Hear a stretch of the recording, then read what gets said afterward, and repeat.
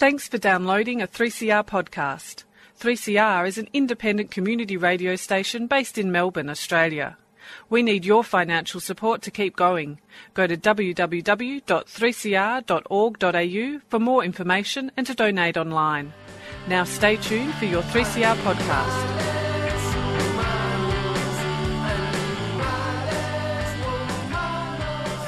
Freedom of Species brings animal advocacy to the airwaves. It's a radio program dedicated to raising awareness of issues concerning animals. This includes advocacy, activism, protection, conservation, and importantly, appreciation. The show is broadcast from 3CR Studios in Melbourne, 8:55 a.m. Today we're going to be joined shortly by Greg McFarlane, who is the Director of Vegan Australia, an advocacy organisation that works on looking at structural change in Australia for a vegan community and a society that appreciates and respects and protects animals. Before that, we just wanted to play a little bit of a clip from the newly signed in MP in Victoria, Andy Meddick, who is a member of the Animal Justice Party, the first member of the Animal Justice Party to get into Victorian Parliament, and the second member across Australia to get into a position in Parliament.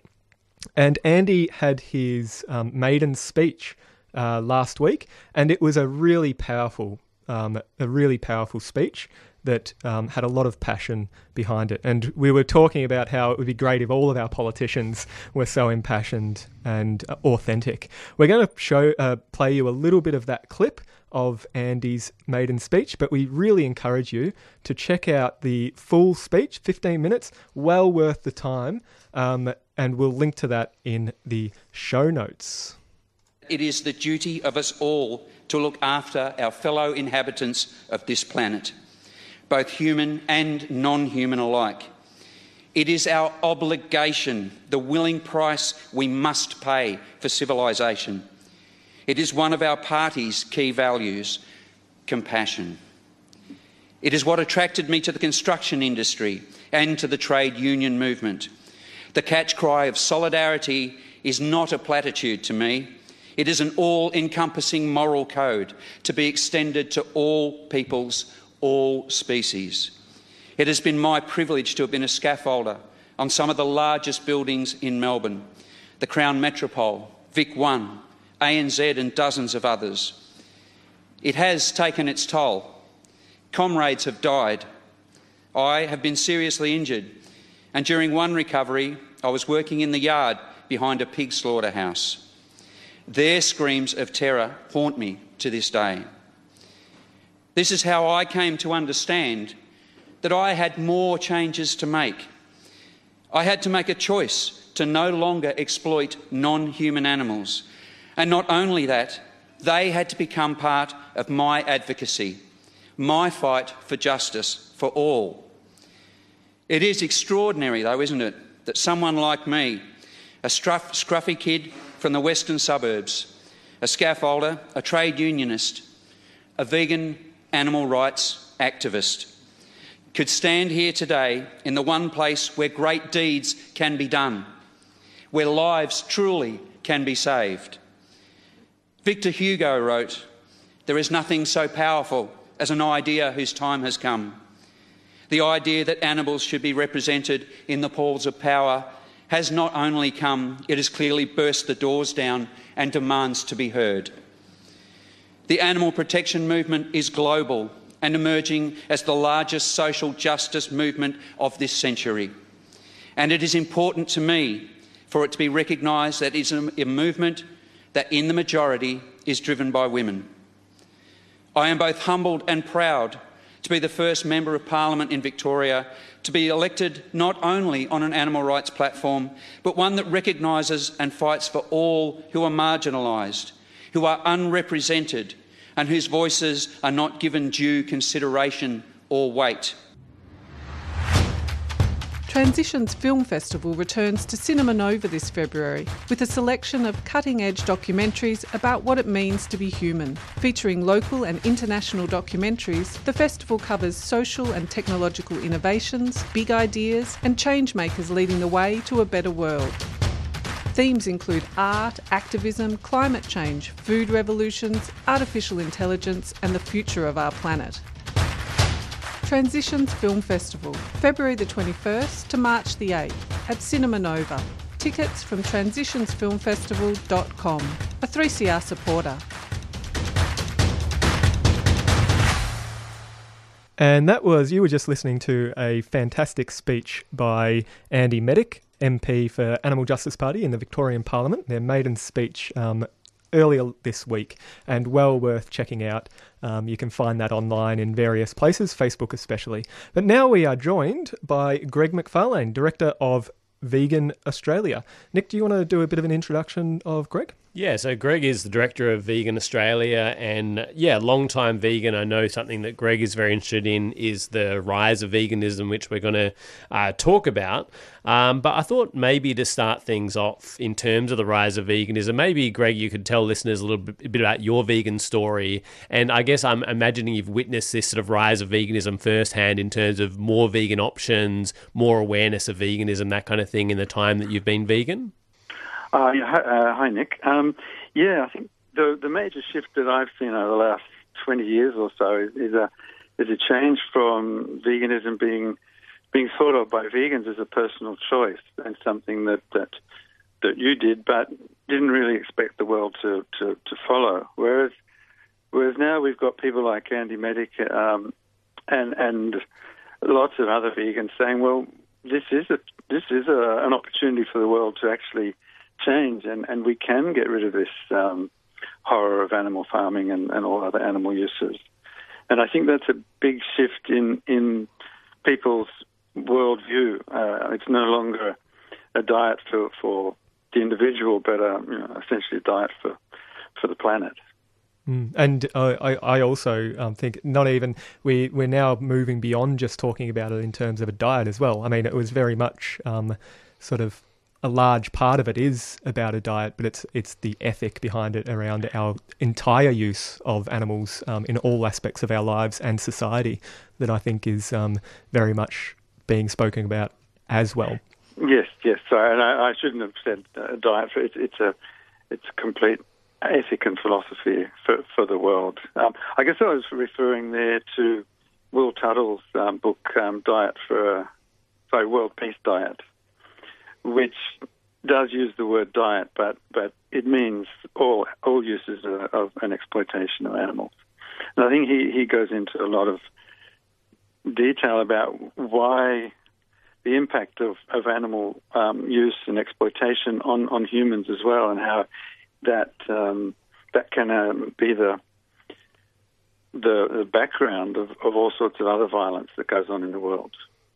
And definitely a lot of us vegans have noticed anecdotally a shift in terms of more, when we say we're vegan, people know what we're talking about or maybe interested in veganism and, vegan signs in supermarkets, all this kind of thing. There's also a lot of data, which we'll go into a little bit, which actually highlights this rise of vegan. And one thing Peter have actually pointed out recently is the Google Trends data on, searches for vegan and, on Google. So do you want to talk a bit about that Google data in terms of, Australian results specifically? Yes, well, I noticed this, I guess, a few years ago when the charts for the comparison between searches for vegan and vegetarianism suddenly swapped over, and vegan went from quite a small percentage of those searches to outpacing vegetarian.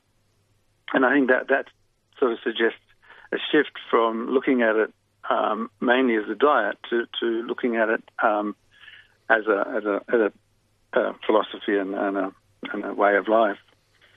I don't have the figures in front of me. Yes, I do. Yes.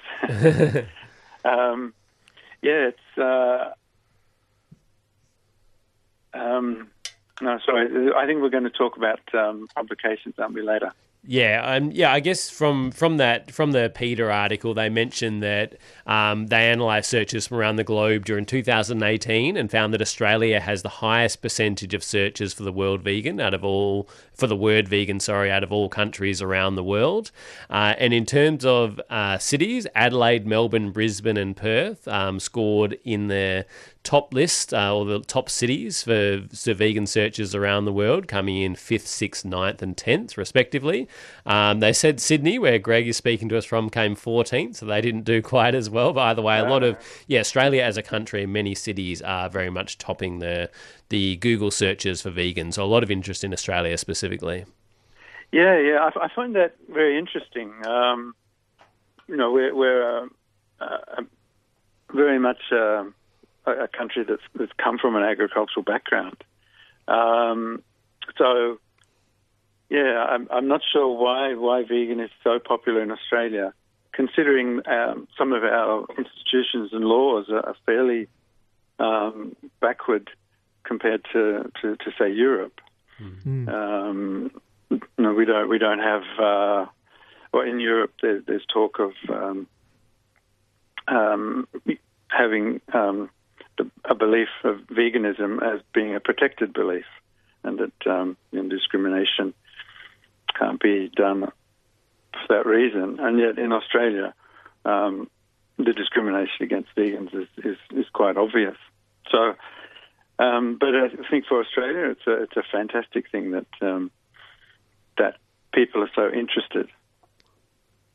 And another thing we've been looking into in terms of data is this is something that unfortunately is behind an academic paywall, but I've been working on this with Greg in terms of getting this data out, and I know Greg's going to put some of this data out through Vegan Australia, but the rise of the word vegan in Australian publications. This is looking at all newspapers or all online publications just mentioning the term vegan, which is risen quite a bit in recent years. And we spoke about this a few episodes ago, that doesn't necessarily mean the coverage is positive. It doesn't mean it's necessarily promoting veganism, but even the fact that it is being discussed more is sort of increasing awareness and getting more getting this term out there more. Do you want to talk a bit about that data, if you've got it in front of you, about this? Well, it's quite amazing the number of mentions of the word vegan in newspapers and other publications in Australia has doubled in the last 2 years, and I think it's gone up by 10 times in the last 10 years. Yeah, that's right. Mm-hmm. So I think you'd probably call that exponential. Mm-hmm. I did have a quick look at some of the uses of it. A lot of them are by cooking editors, by people that look at food. So that's probably where a lot of it comes in. The use of the word vegan is when it's applied to animal rights and animal issues, it's not as much as those figures are. But I did note that if you look at the word veganism, that's increasing even faster. And people usually talk about veganism when they're talking about the ethic. Mm. And so that's quite a good pointer as well. That the faster rise in discussion of veganism rather than food editors talking about the latest vegan desserts at your local shop. For sure. And I guess in terms of just briefly touching on some of those figures, so vegan in all Australian publications, only 337 mentions in 2005. By 2017, that had gone up to 3,089. And by 2018, 5,109. So there's been that sort of gradual, quite steep increase, as you mentioned, basically exponential. And also in the last year, we've seen a significant increase going from 3,089 2017 to 5,109 in 2018. So it's definitely, we can see it all around us, but it's very, I guess, measurable as well. I wanted to move a bit onto the politics side. So we played Andy Meddick's speech a while, earlier on in the show. And this is something we did touch on when we had Bruce Poon from the Animal Justice Party on, but I wonder if you wanted to talk a little bit about what, Andy Meddick, the Animal Justice Party, or just politicians in general can do for veganism? Because I think a lot of the policies, the main policy of the Animal Justice Party are things like banning factory farming, banning live export, protecting native wildlife, campaigns that vegans are involved in but aren't necessarily sort of directly promoting veganism. So what sort of gains do you think we can get through politics for veganism? Yeah, I think what we need to do is lower the barriers for people to become vegan, and so that can be information. People are given the wrong information about the way animals are treated, or the environment, or health. So those sort of areas or indirectly help animals by encouraging people to go vegan, but they're things like, as I mentioned before, making sure that people, or it's illegal to discriminate against vegans on that belief, making sure that there are vegan options in any kind of institution that's government supported, so that that'd be hospitals or prisons, any any meals that are provided by councils or state governments or the federal government should have decent vegan options, so that it's just in front of the public all the time. And it also makes it a lot easier for vegans and people who are interested in going vegan to get into it. So these sort of structural or systemic changes, they're a bit different to the usual way we go about advocating for veganism, which is talking to people and telling people individually, one-to-one, what the benefits are, what the reasons are. But to make the whole environment a lot easier, so that the barriers are lower for people. Do you think there's any in the future, when we get a bit further down this road, some of the work in epidemiology and looking at change across for both health and economic and lots of different variables that determine individuals' health and their well-being are spoken about in terms of epidemiology and the determinants of health and whatnot.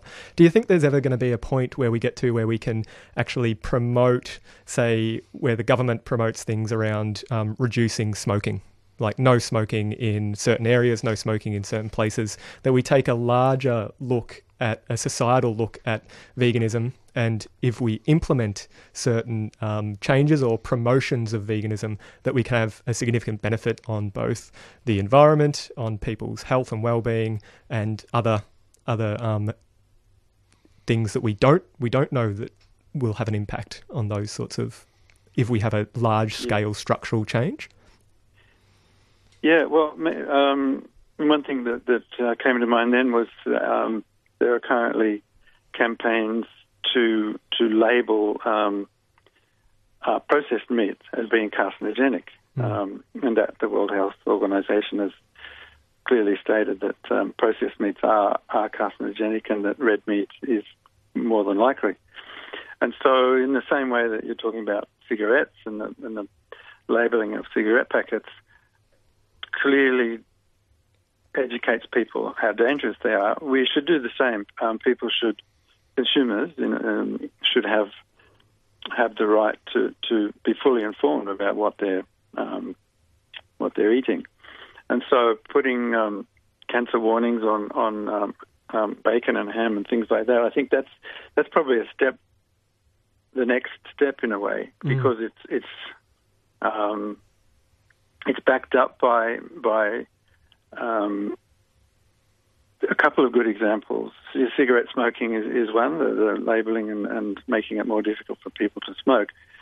And lead in petrol, that was in the 70s or 80s, completely, the petrol companies just didn't want a bar of it. They didn't want to take lead out of petrol. And yet, 30 years later, it's all gone. So So these sort of changes, and that was done purely for health reasons, can happen. They can happen fairly quickly. That campaign was won over a couple of decades. So there's also the idea of labelling food products. This is something that's just recently come out from Oxford University, labelling them in terms of their environmental damage. So you can, the proposal was to have a four-leaf clover design where each of the leaves, one was about pesticides, one was about harm to the environment, including global warming, biodiversity, and water was the other one. And so most vegan product or plant-based plant products would have fairly small clover leaves, and they would paint them green, whereas things like meat, which uses a lot of water, has a lot of emissions, would have big red leaves on them. So that's in the environmental sphere, but it will also suggest to people, well, meat is not good for the planet as well.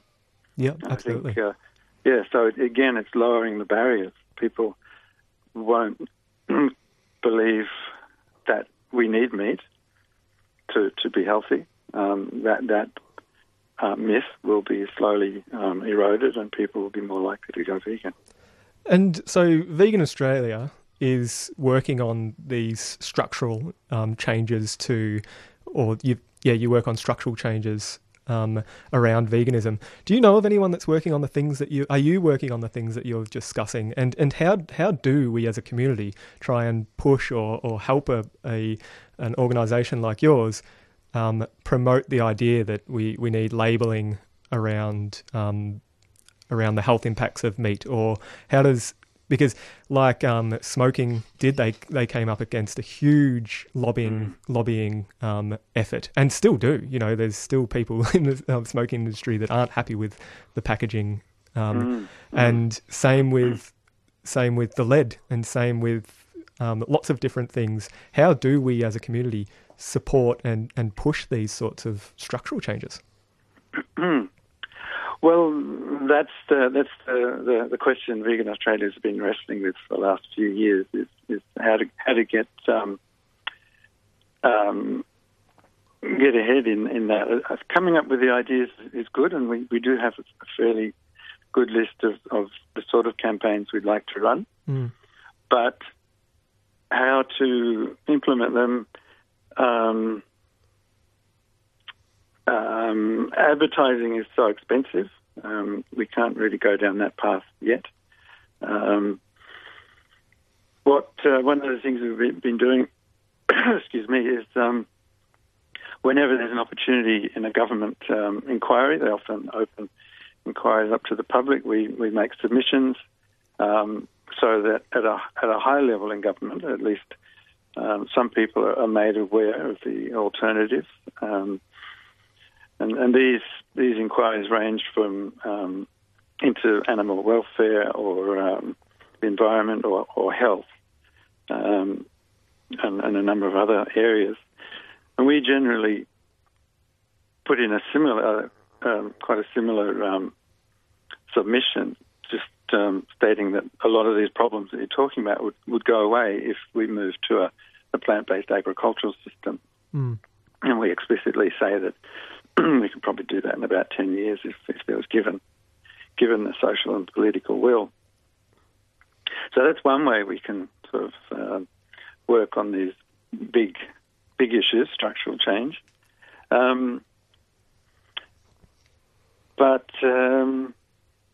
That's the big question.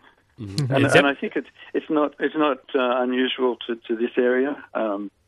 And how did women get the vote? How did all sorts of social justice changes come about? They were hard and took a long time. Yeah, it's definitely tough to actually do, but I think it's really good that Vegan Australia are attempting to do it because, yeah, there is actually, just drawing on a bit of the academic literature about the animal movement, there's some critique is that we're overly focused on convincing individuals to become vegan without actually looking at that broader society. And I think Vegan Australia, even though they do have, you do have information on your site encouraging people to become vegan and help with that, and I think that is really important. I don't think anyone would argue that more vegans is a good thing, but I think it is good that you do have that focus on changing the society to make it more likely for individuals to become vegan as well. And I wanted to get your thoughts a bit. Go ahead. Just on that, I think I was looking at how people do become vegan, and often there's a final point where they see a video or they talk to someone, and they, at that point they say, yes, I should become vegan. But leading up to that, there's all sorts of influences, starting from childhood, with advertising and tradition and education, and those also have an influence. Not just the final conversation at the store, at the markets or something. And so that's why I thought we need to address systemic changes as well. Mm. Encourage more of those opportunities, those touch points throughout a life, and lower those barriers and increase self-efficacy so that people can make the decision easier.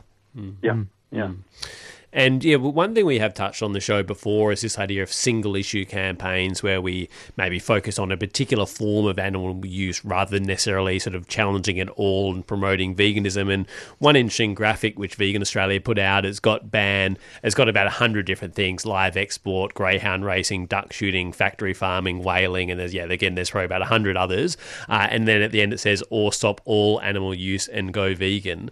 I'm just wondering, is that this kind of thing, is that in the hope that more vegan advocates or more vegans actually promote veganism rather than focusing on particular issues of animal use?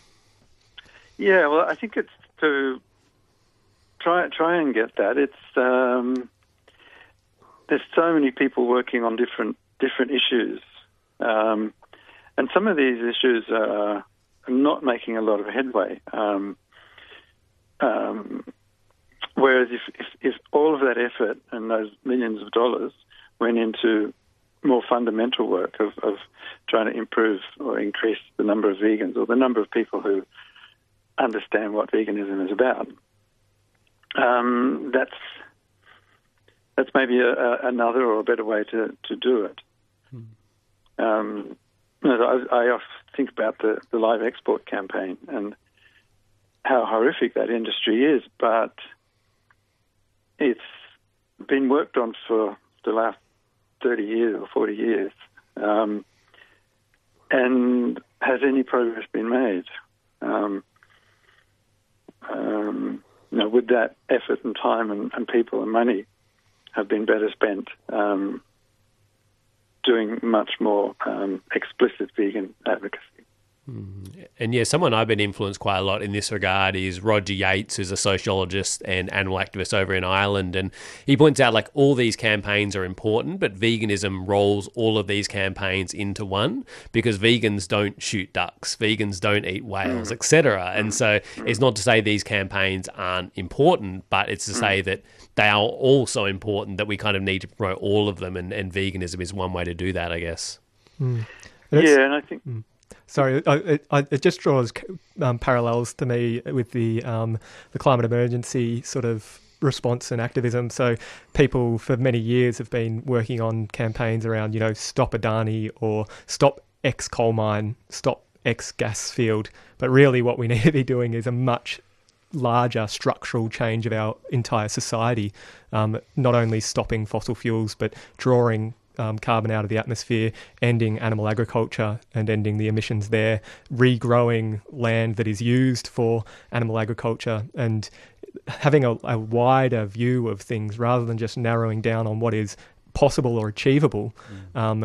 In quotes, they are possible and achievable, and actually losing sight of what our end goal is and what is actually needed to get to where we want to be.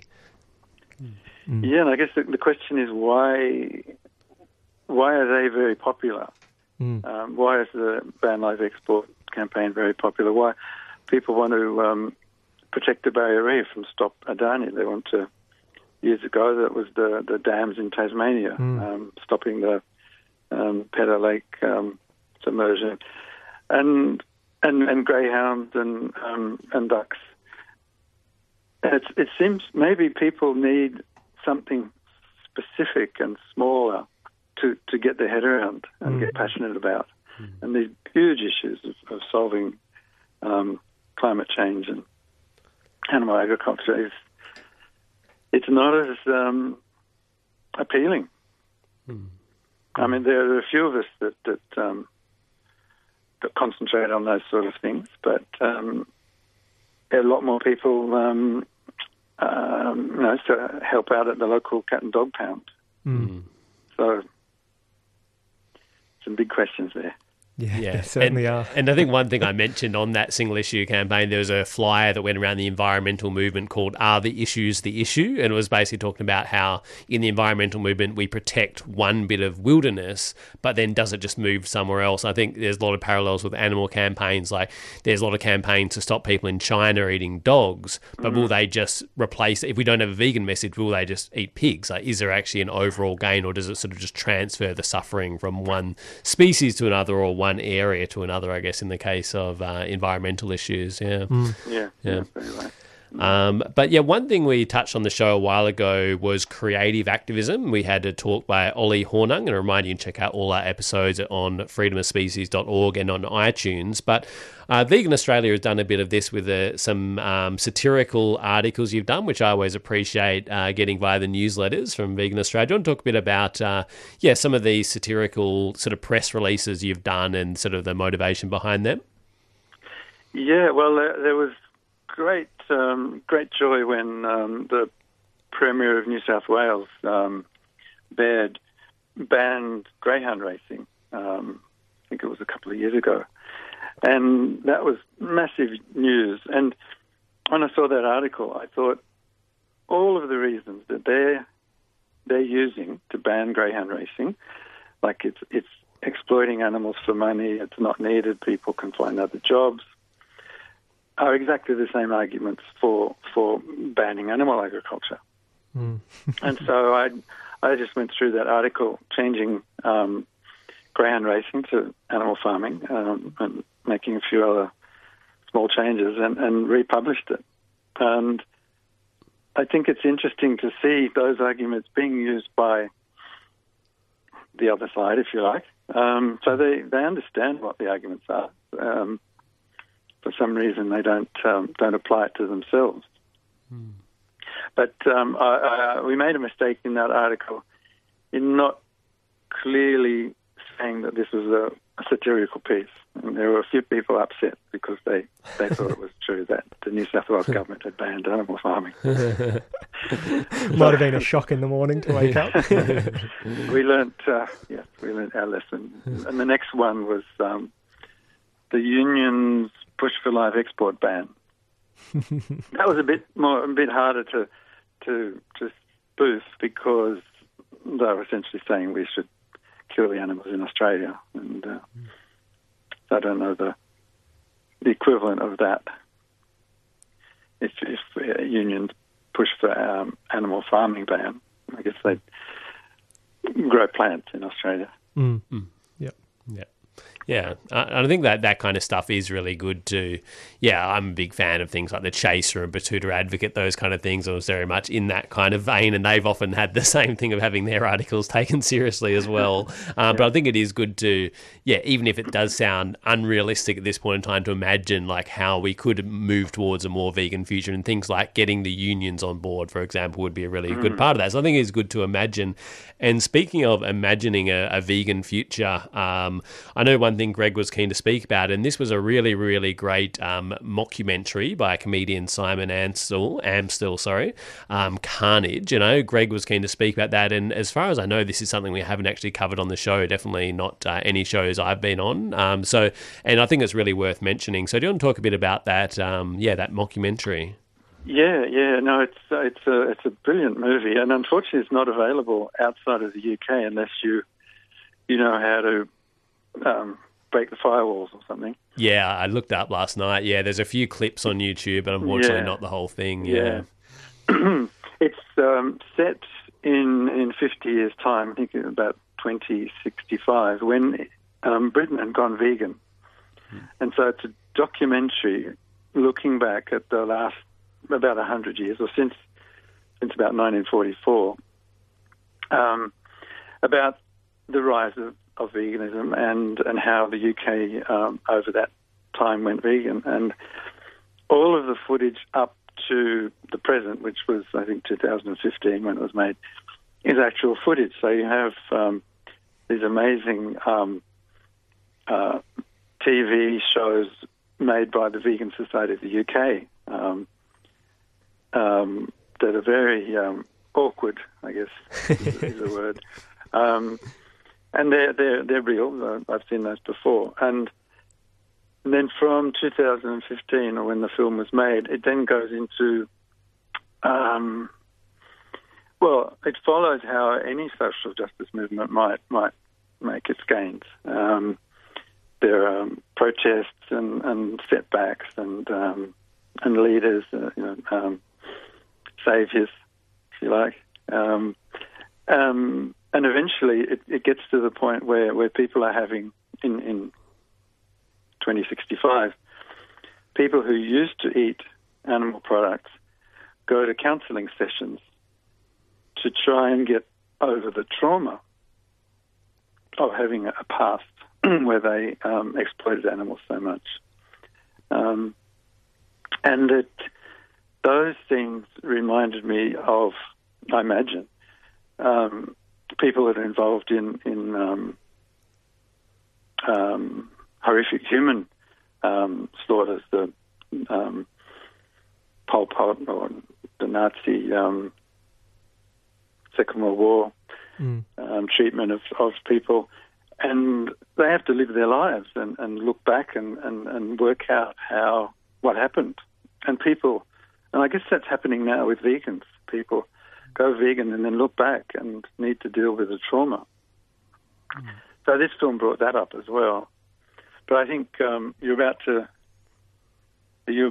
play a part of that. Yeah, we're going to play. Have you seen it, Adam? Or not? Yeah, I've seen it. I think it was such a it was hilarious one, and it sort of balanced on this edge of absolutely great satire, but really poignant pieces of commentary on society. And there's this one part where there's a play, and there's a mother cow. That's actually the bit we're going to play. It is just so good. I always remember that part of the film, and I'm glad we're going to play it. So we'll get into that now. It's just fantastic. So if you can find it, or you're in the UK, you have a friend in the UK, figure out how you can get a copy of Carnage and certainly watch that.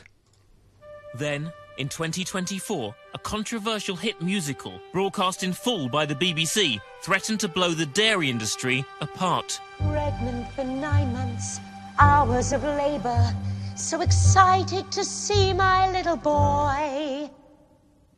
Where have you taken my baby? He needs his mother too. Are you passionate about films, interested in cultural diversity, or wanting to get exposure for your own film? The Indonesian Film Festival is just around the corner, with our main events running from March the 23rd to April the 10th. There'll be free film screenings, panel discussions, and for filmmakers, there's the short film competition. This year's theme is The Unknown, and film submissions close on the 3rd of March. What are you waiting for? Go and check it out. The Indonesian Film Festival, IFFaustralia.com, a 3CR supporter.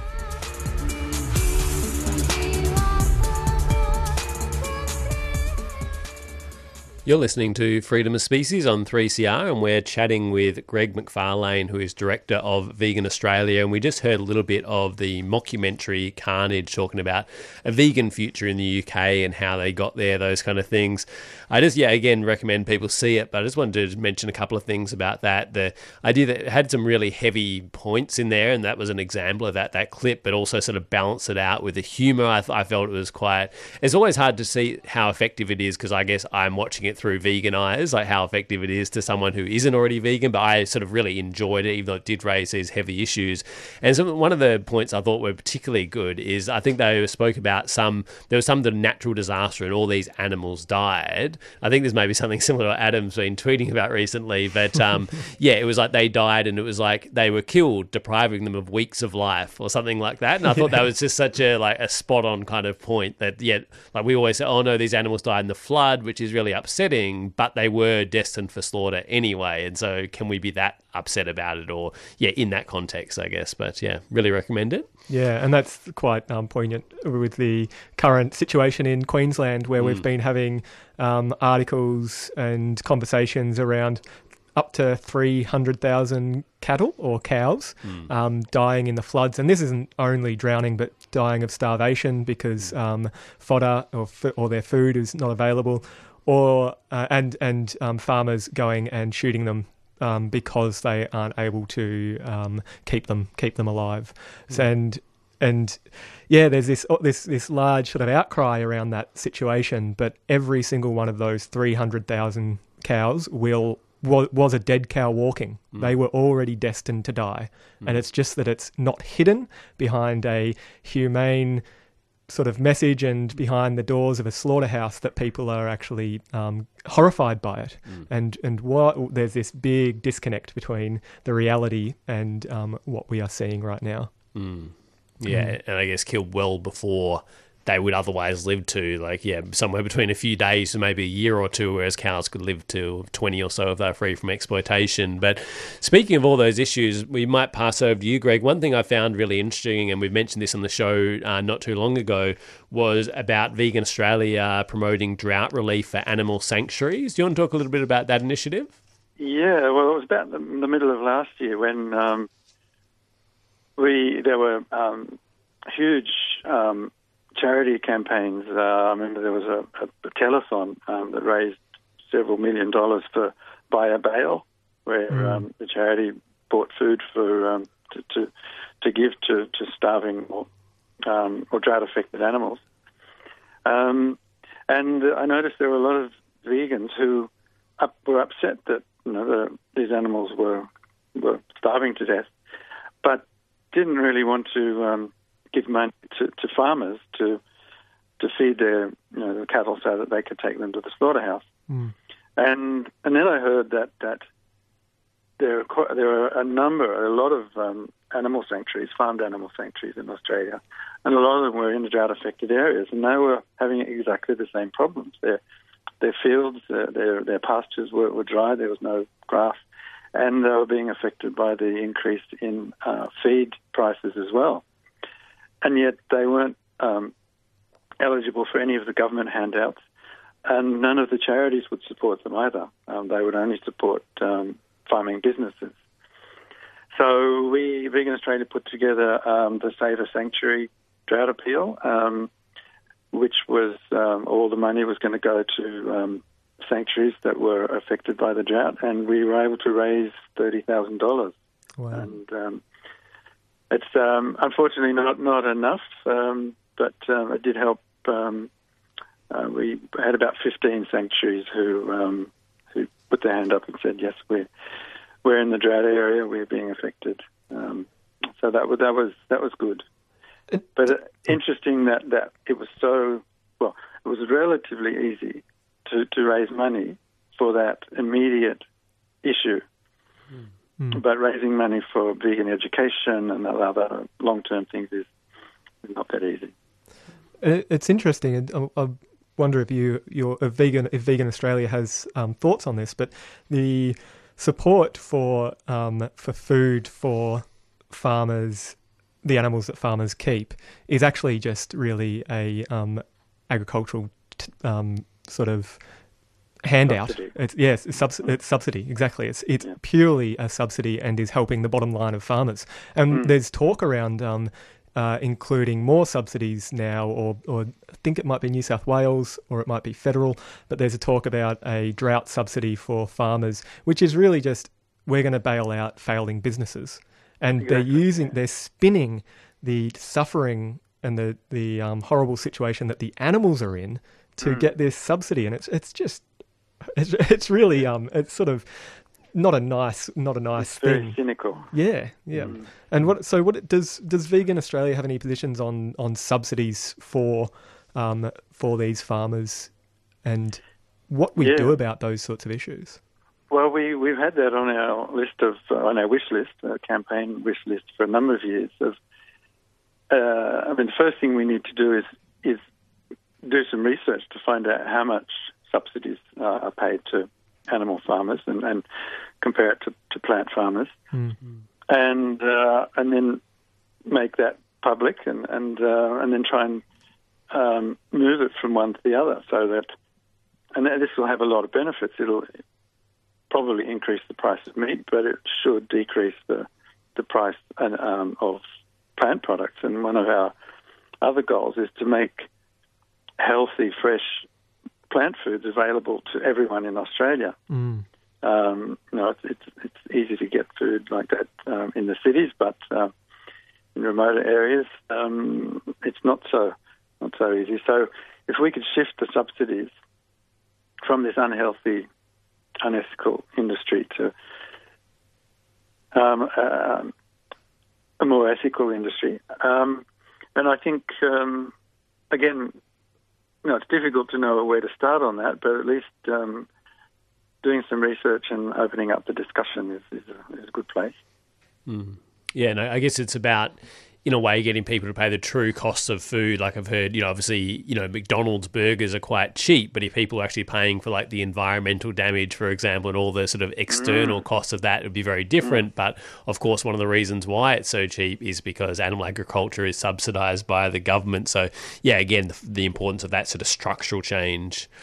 And in terms of just getting that research done, obviously Vegan Australia has lots of ideas. And do you also have people helping you? Are you looking for people that might be interested in particular projects to help? Do you do it all on your own? Like, what is the structure of Vegan Australia? Is there opportunity to help out or not? Definitely, yes. We're always looking for researchers and writers.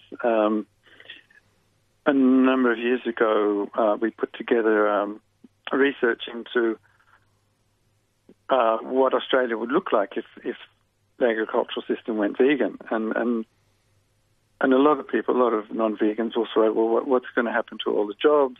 The economy will collapse. We'll be overrun by animals. We don't have enough land to grow all the plants to feed everyone. And so we looked at all those questions. And they're all surprisingly, there's no problem with any of them.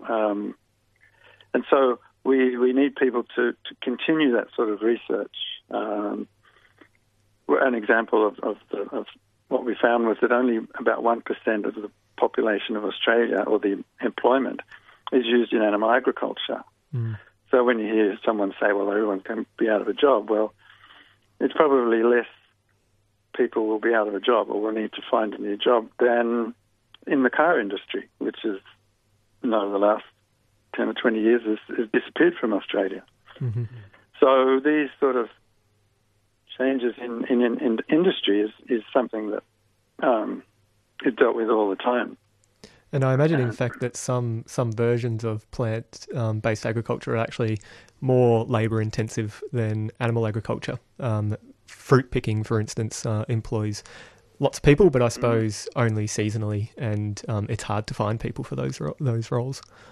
Yes, and I think the more environmentally friendly we farm, in an organic way, they require more people as well. So if society wants to do it, I think it's quite it'd be quite easy to make sure that everyone can have a job. So yeah, people to do research into that area, into land use, what other uses animal farmers might have for their land, economics, yeah. So and any other, I guess, fundamental research is what we're looking at. Things that haven't been done before. And we mentioned the drought before, and obviously the opposite is going on at the moment in Townsville. So I just wanted to give a quick shout out. So Mary Dan's Menagerie is an animal sanctuary in Townsville, one that I've visited. It seems like great people doing great work. So they're putting a call out for flood relief because they've been very much, or their animals they're looking after, they've been very much affected by that. So you can find that on the Freedom of Species Facebook and Twitter, and you can also just search it. So it's Mary Dan, MARIDAN, Dan's Menagerie flood relief. So you can search that if you've got any money to donate to that. But in the last few minutes, I wanted to give Greg a chance to give any plugs. So yeah, the website for Vegan Australia is veganaustralia.org.au. So I'd imagine that'd be the best way to get in touch. You can sign up for the newsletter, social media, volunteer, donate. But yeah, I just want to hand over to you, Greg, just in case there's anything you'd like to tell listeners in terms of how they can get more involved. I want to say personally, I get the newsletters and really enjoy getting those. So I'd encourage people to sign up for those. But yeah, anything you'd like to say in terms of listeners getting more involved with the work of Vegan Australia? Yeah, well, I think that probably the first way would be to sign up for the newsletter. It comes out every week, and one of the services that we do for the vegan community is to collate events, vegan and animal rights events around Australia, and put those out in a weekly email for your state, wherever you happen to be. And generally in that email, we also put together an article or a news item. That's probably the first way. We're also looking for, if people are interested in writing, I think the first thing is to write about your vegan story, how you became vegan, what influenced you, anything that was difficult. And we publish those. We have a series called Profiles of New Vegans, although you don't have to be a new vegan to get in there. So that'll at least get the writing juices started, and then we can move on to other things from there. But I'd just like to finally, if we've got time, talk about something that we've just started up last year, which is the Vegan Australia Certified scheme or program. We felt that, we realised that there was a big demand from manufacturers, food and other manufacturers, to have a local certification scheme. The Vegan Society UK logo was available, but people tended not to be that interested in dealing with an offshore organisation to do that. So we started up Vegan Australia Certified, and we have a list on our website now of I think there's about over 20 companies and about 200 products that we've certified so far.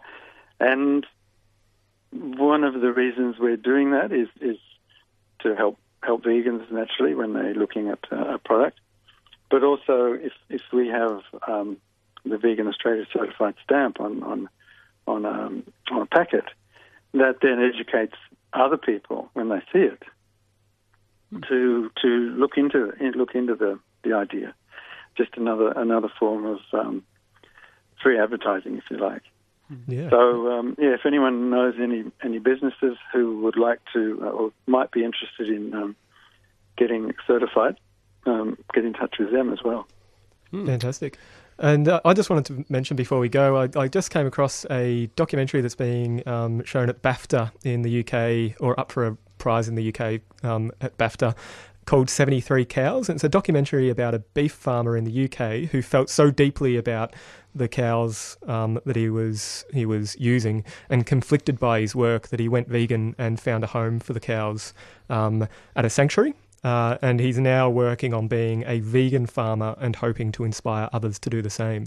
So the transition away from the agricultural system that we have, I think, is is starting out very slowly, but it is happening. So people are thinking about it, very much like Vegan Australia and Greg, and I think it's achievable. We've just got to keep on pushing it.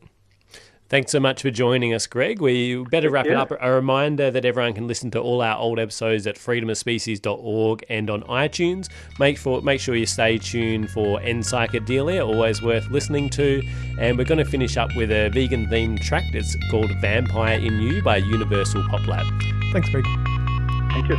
Tastes so good, can't give it up. Tasteful flesh meets there out of luck. Screams for silent long before the flesh touches your tongue. Tastes so good, can't let it go. Virgin blood for the vampire in you. Rescue thanks, no taste yet for the life served on our plate. Slice it up and again, let the funeral begin. You've been listening to a 3CR podcast produced in the studios of independent community radio station 3CR in Melbourne, Australia. For more information, go to allthews.3cr.org.au.